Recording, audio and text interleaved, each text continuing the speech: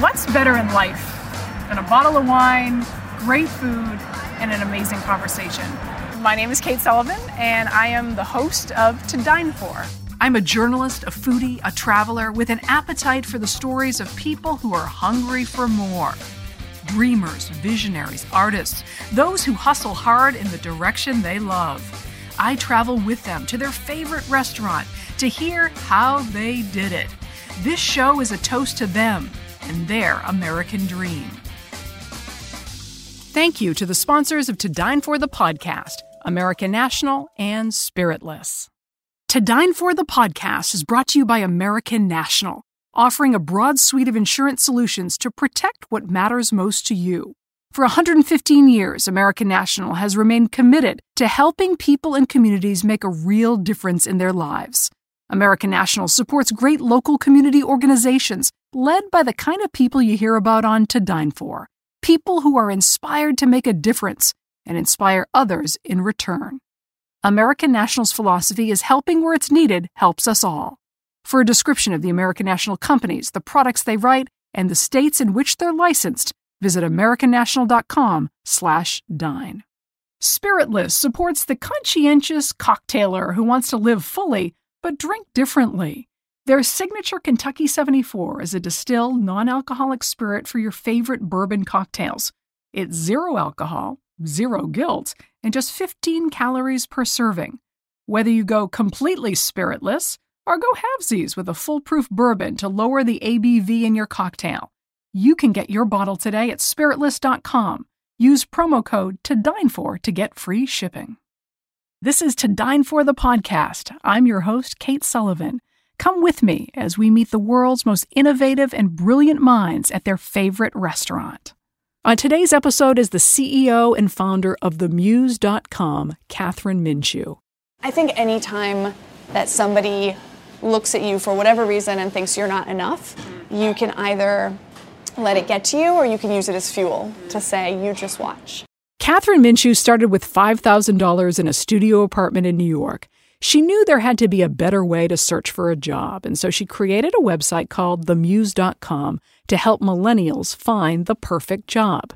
50 million people now visit the site every year, and Kathryn is leading the way in redefining what work means for a new generation of job seekers. We're eating at Japanese gastropub Izakaya Nomad in the heart of Manhattan. Over sushi, yakitori, and a little bit of sake, Kathryn is sharing how it all began and the lessons learned in building and scaling a business.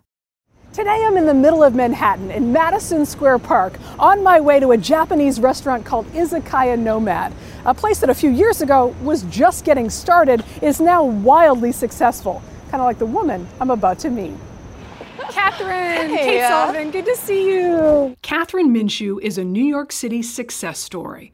A tech dynamo that hasn't forgotten where she came from.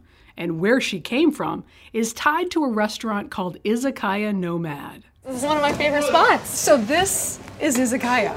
Yes, this is, goodness, I've probably eaten here 50 times by now. I love it. It's one of my favorite places in the neighborhood. It's got such a great vibe. Of all the places in New York, why did you choose here?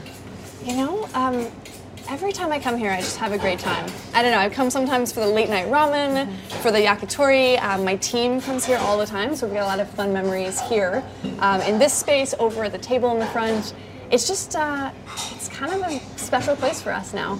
Kathryn built her company from scratch, right around the corner from Izakaya Nomad, a Japanese gastropub located in the heart of Nomad. Nomad stands for North of Madison, a once struggling neighborhood in Manhattan that now has some of the highest real estate in the city. Describe the experience you want people to have when they come into Izakaya Nomad. Welcoming. Welcoming is the most important stuff. I mean, food has to be good, no matter what. It's in New York City. Everybody, there's about 1 million restaurants in New York City, and food has to be good. That's number one priority. Izakaya Nomad is open until 2 a.m. and serves up delicious dishes with a cult following. What do you put on the table that really wows customers?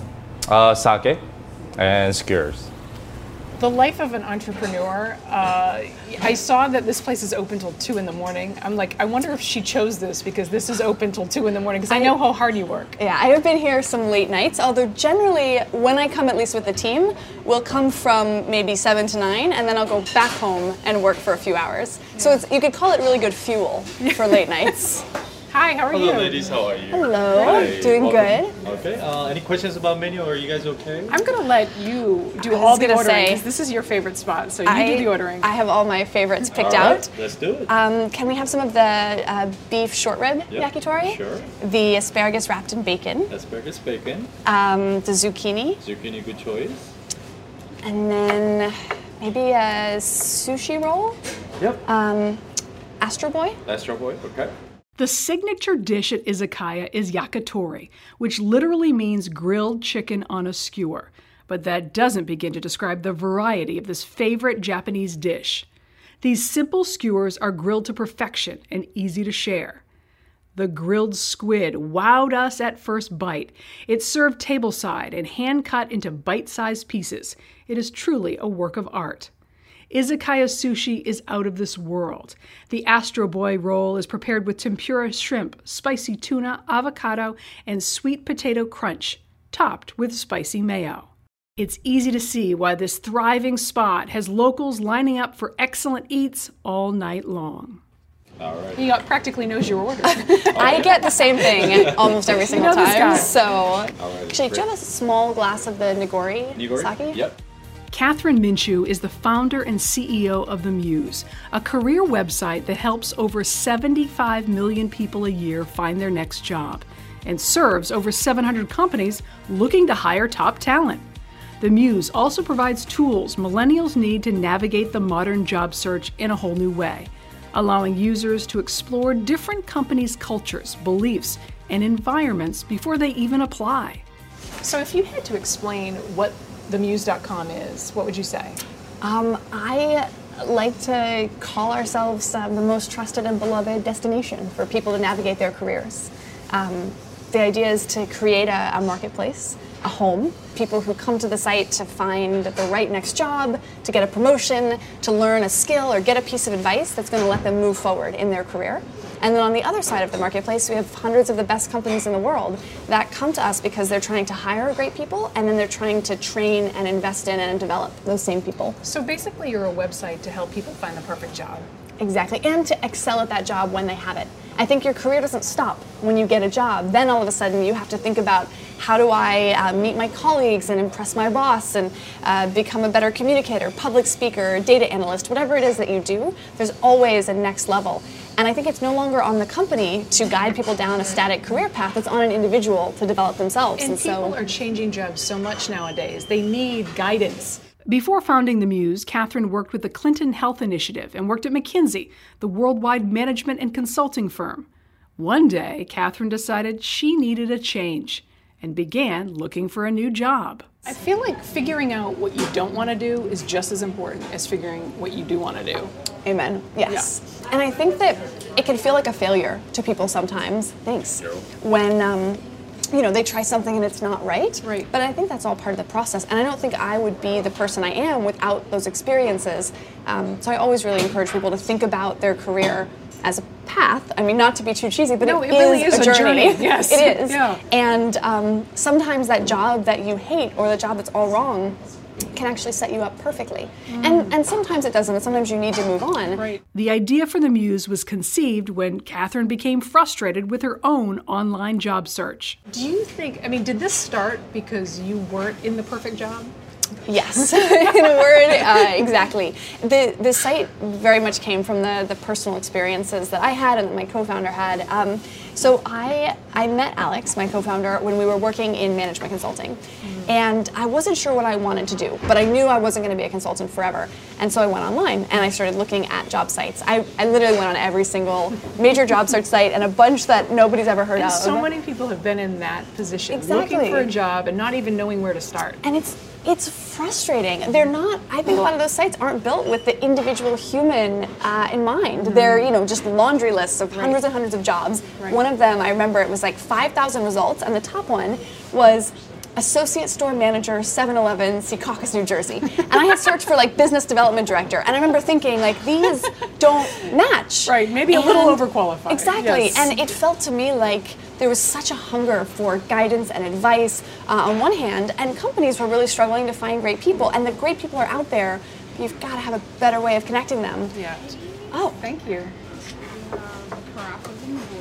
thank you. I hope you like Nagori. This is, Absolutely. again, my favorite sake. They don't filter it, so it has a little bit of a, I don't know, it's almost like it's not chewy, obviously, but... It's got texture to it. Exactly, it's got texture. Well, cheers. Cheers, it's so good to glad see we're you. doing this. Cheers. Whoa. All right. Yes, I know. Small glasses.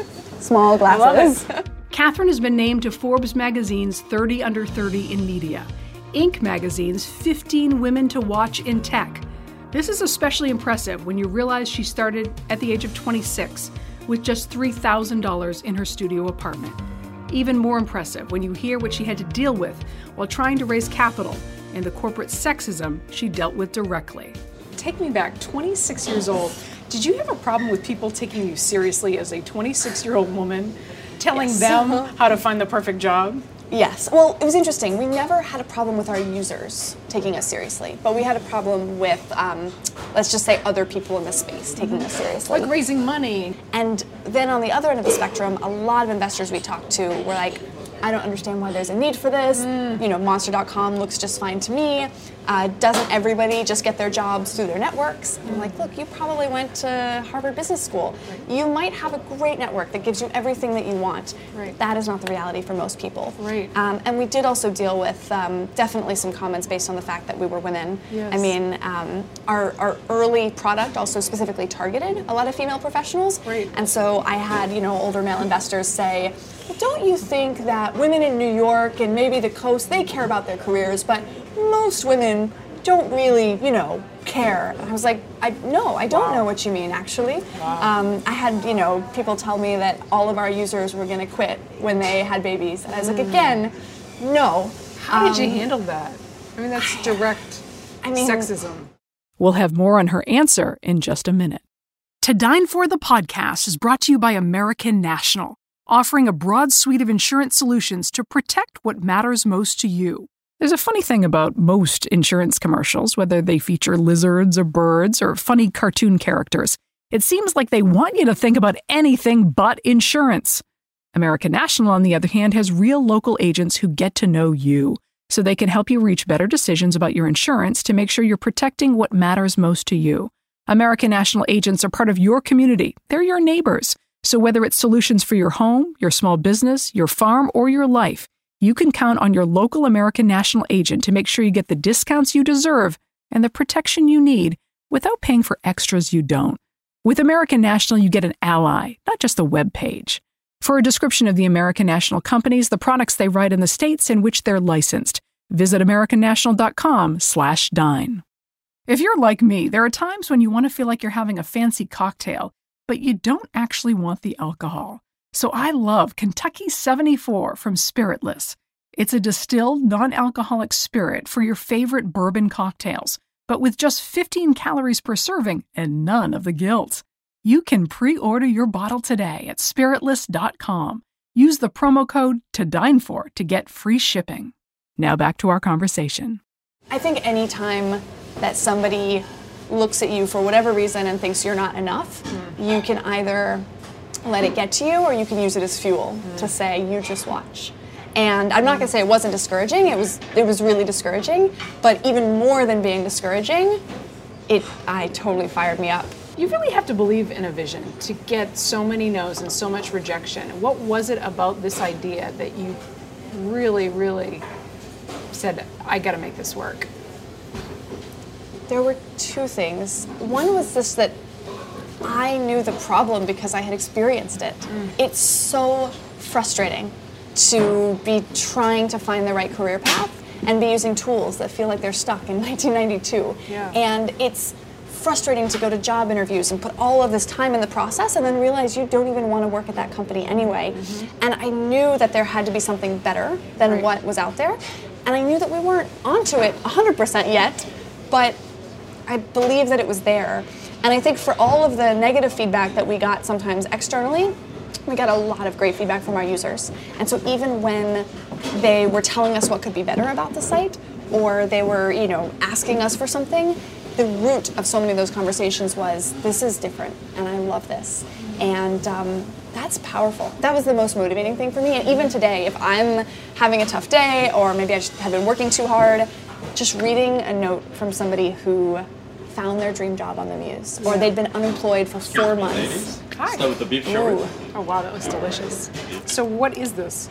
So this is a beef short rib Great. skewer.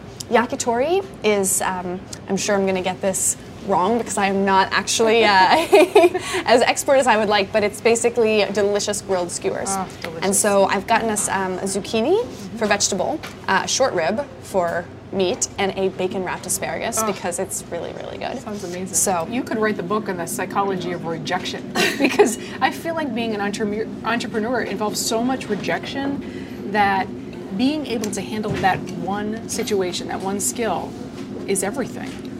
I understand. Keep eating. delicious. It is so good. It's really, really delicious. I don't know that I'm particularly great at handling rejection. In fact, I think that it's still harder for me than I wish it was. But that said, I've gotten used to it to some extent.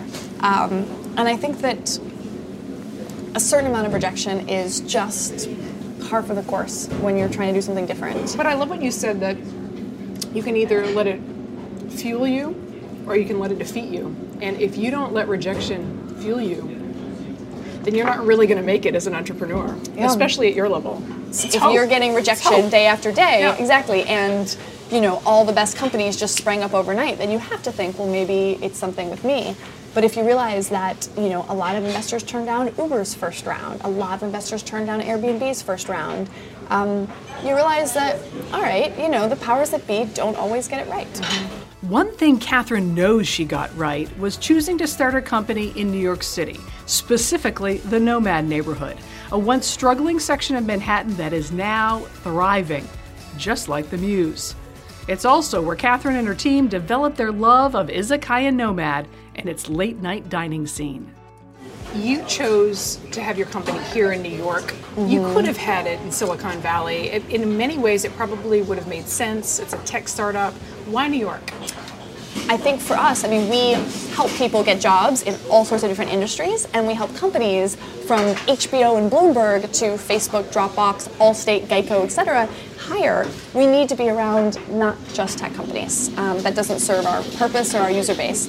I also think that New York is a little bit of an underdog in tech, and I like that. I like the underdog. New York is still trying to have, its big successes, and there's really a supportive atmosphere here. And I just think the city is scrappy and hungry, and people come to New York to make it. Just like you. That. And you did it. Still in process. Got lots more to do. It's always evolving. Your life is always evolving. What advice would you give to someone who's coming to New York to live out a dream, to do something very similar to what you've done? What advice would you give them? It's funny, the first thing that came to mind is very pedestrian, but is keep your overhead as low as possible. When I first decided to branch out on my own and start a business, I deliberately tried to figure out how to minimize all of my expenses because essentially the less money you're spending, the more time you have to figure it out. And I'm so glad I did, because it took us a while to really put all the pieces of the Muse together in a way that would get money or raise capital, which ultimately is what you need to do to kind of keep the wheel spinning. And then with the early days of the Muse, we were so scrappy. You asked earlier if we came here from the very beginning, and we didn't eat in restaurants for the first year because every dollar we didn't spend would get us that much farther. Right. So coming here was a celebration. It was totally a celebration. A way to say, hey, thank you to the crew, thank you to the people who are making it happen, and to sort of celebrate small victories along the way. I feel like that's so important in life, is to, even if you just make headway one day, to kind of celebrate that. Yeah. No, this was, it was still a big deal when we put the check on the company card. We used to never do that. Just like its scrappy founder, New York City proved to be fertile ground for TheMuse.com. Since its start in 2012, The Muse has 75 million users every year, with 65% of them less than 35 years of age. Turns out, Catherine wasn't the only person who had a hard time finding a job. So what you're describing, some people would call it extreme vision, and other people would call it delusional. Mm-hmm. So how did you reconcile that, and how did you, there had to have been a lot of self-doubt in your head. Or are you one of those strange unicorns that don't have self-doubt? No, I have a lot of self-doubt, but I think sometimes being an entrepreneur is holding two conflicting emotions simultaneously. And so that's good. After, let's say, so early on, there were days when I would pitch 5 investors in a day, and they would all say no. And some of them would say no really aggressively, and some of them would just be like, no, and some of them would be checking their phones and just, And at the end of that day, part of you has to say, maybe all of these really smart people are right, and this isn't a good idea. And I think you have to be fairly honest with yourself about saying, genuinely, do I think they're right? And is it just my pride that's telling me they're not? But then at the same time, you have to hold the idea that it's possible that all these people don't see it yet. And my job is to make it so that they can see it. Oh, that looks incredible. It's beautiful. Yeah. So this is a gross squid? Yeah, with the teriyaki sauce on top. Because that is awesome. It looks so delicious. What advice would you give someone who is looking for the perfect job, is looking for a job that gives them some fulfillment?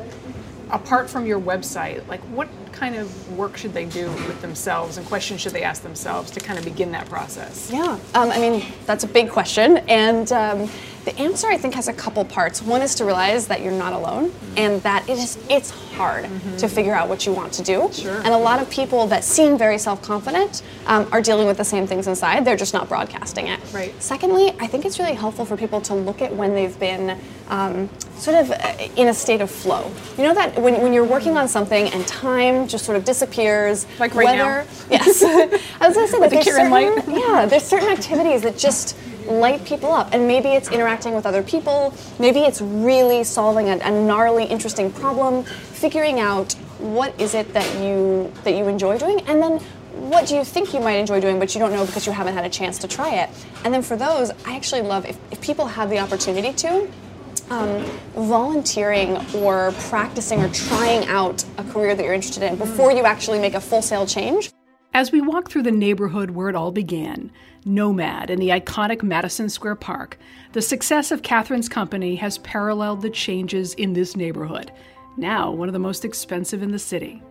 It's easy to see why she's been able to modernize the way people look at work and find meaningful ways to make a living.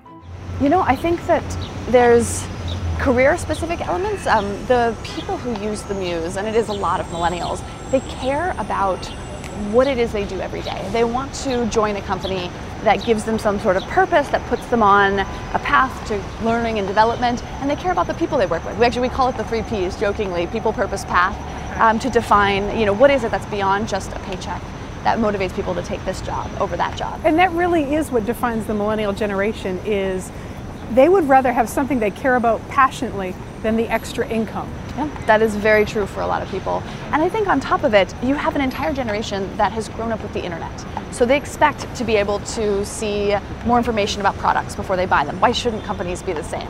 They expect to have a highly visual, very sort of immersive media type experience. Why shouldn't their career search or their job search be any different? And so I think that we entered a market that was very traditional and very old school. The kind of classic job boards are not a very great user experience. And we said, what would this look like if you built it to put the user, the individual, at the center of their own search? While Catherine was just hitting her stride with the success of the Muse, the Me Too movement was making headlines. Catherine has spoken out publicly about being harassed, even physically, by male investors, as she worked to raise capital for her business.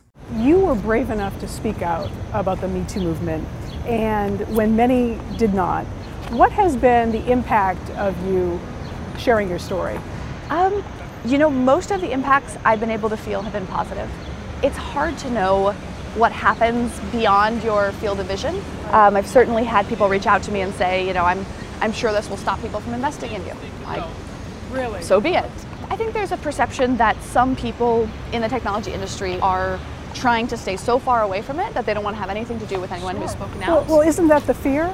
It's like some people won't speak out because then they get labeled as someone who, you know, is weak or difficult. Yeah. So where do we go from here? You know, I think it's really helpful. I think it's important for women that feel like they have the position and the ability to do so, to speak out. And it was one of the reasons why it was so important for me to be part of the conversation, because I think by telling these stories, we move us all forward.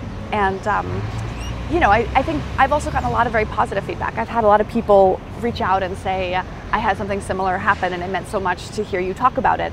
Or men saying, you know, I want to work for a technology industry where this never happens. So please let me know how I can help.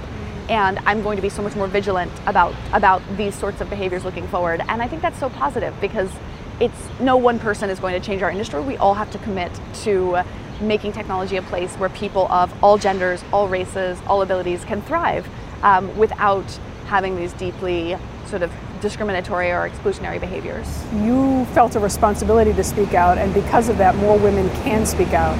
And I think that you are doing your part. You know, you are causing a ripple effect. So I salute you for that. I really do. When you think back to when it all began, are you still passionate about it like you were at the very beginning?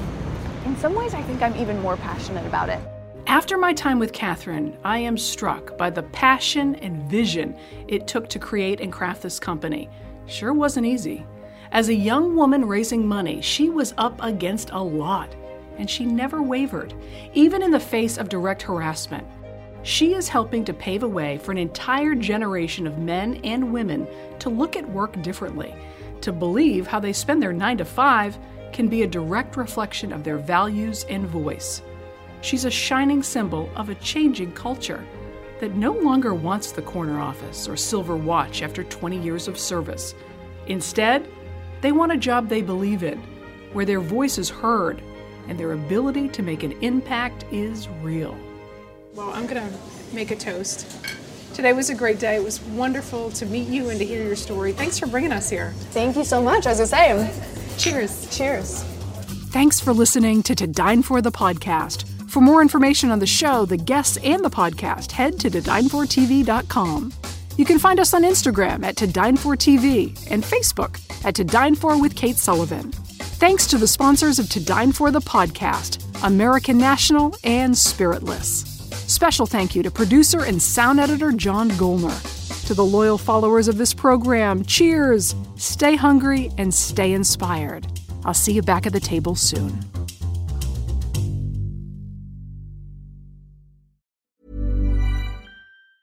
Planning for your next trip? Elevate your travel style with Quince. Quince has all the jet-setting essentials you'll want for your next getaway, like European linen, premium luggage options, buttery soft Italian leather bags, and so much more. And it's all priced at 50 to 80% less than similar brands. Plus, Quince only works with factories that use safe and ethical manufacturing practices. Pack your bags with high-quality essentials you'll be wearing for vacations to come with Quince. Go to quince.com/trip for free shipping and 365-day returns. Hi, I'm Daniel, founder of Pretty Litter. Cats and cat owners deserve better than any old-fashioned litter. That's why I teamed up with scientists and veterinarians to create Pretty Litter. Its innovative crystal formula has superior odor control and weighs up to 80% less than clay litter. Pretty Litter even monitors health by changing colors to help detect early signs of potential illness. It's the world's smartest kitty litter. Go to prettylitter.com and use code ACAST for 20% off your first order and a free cat toy. Terms and conditions apply. See site for details.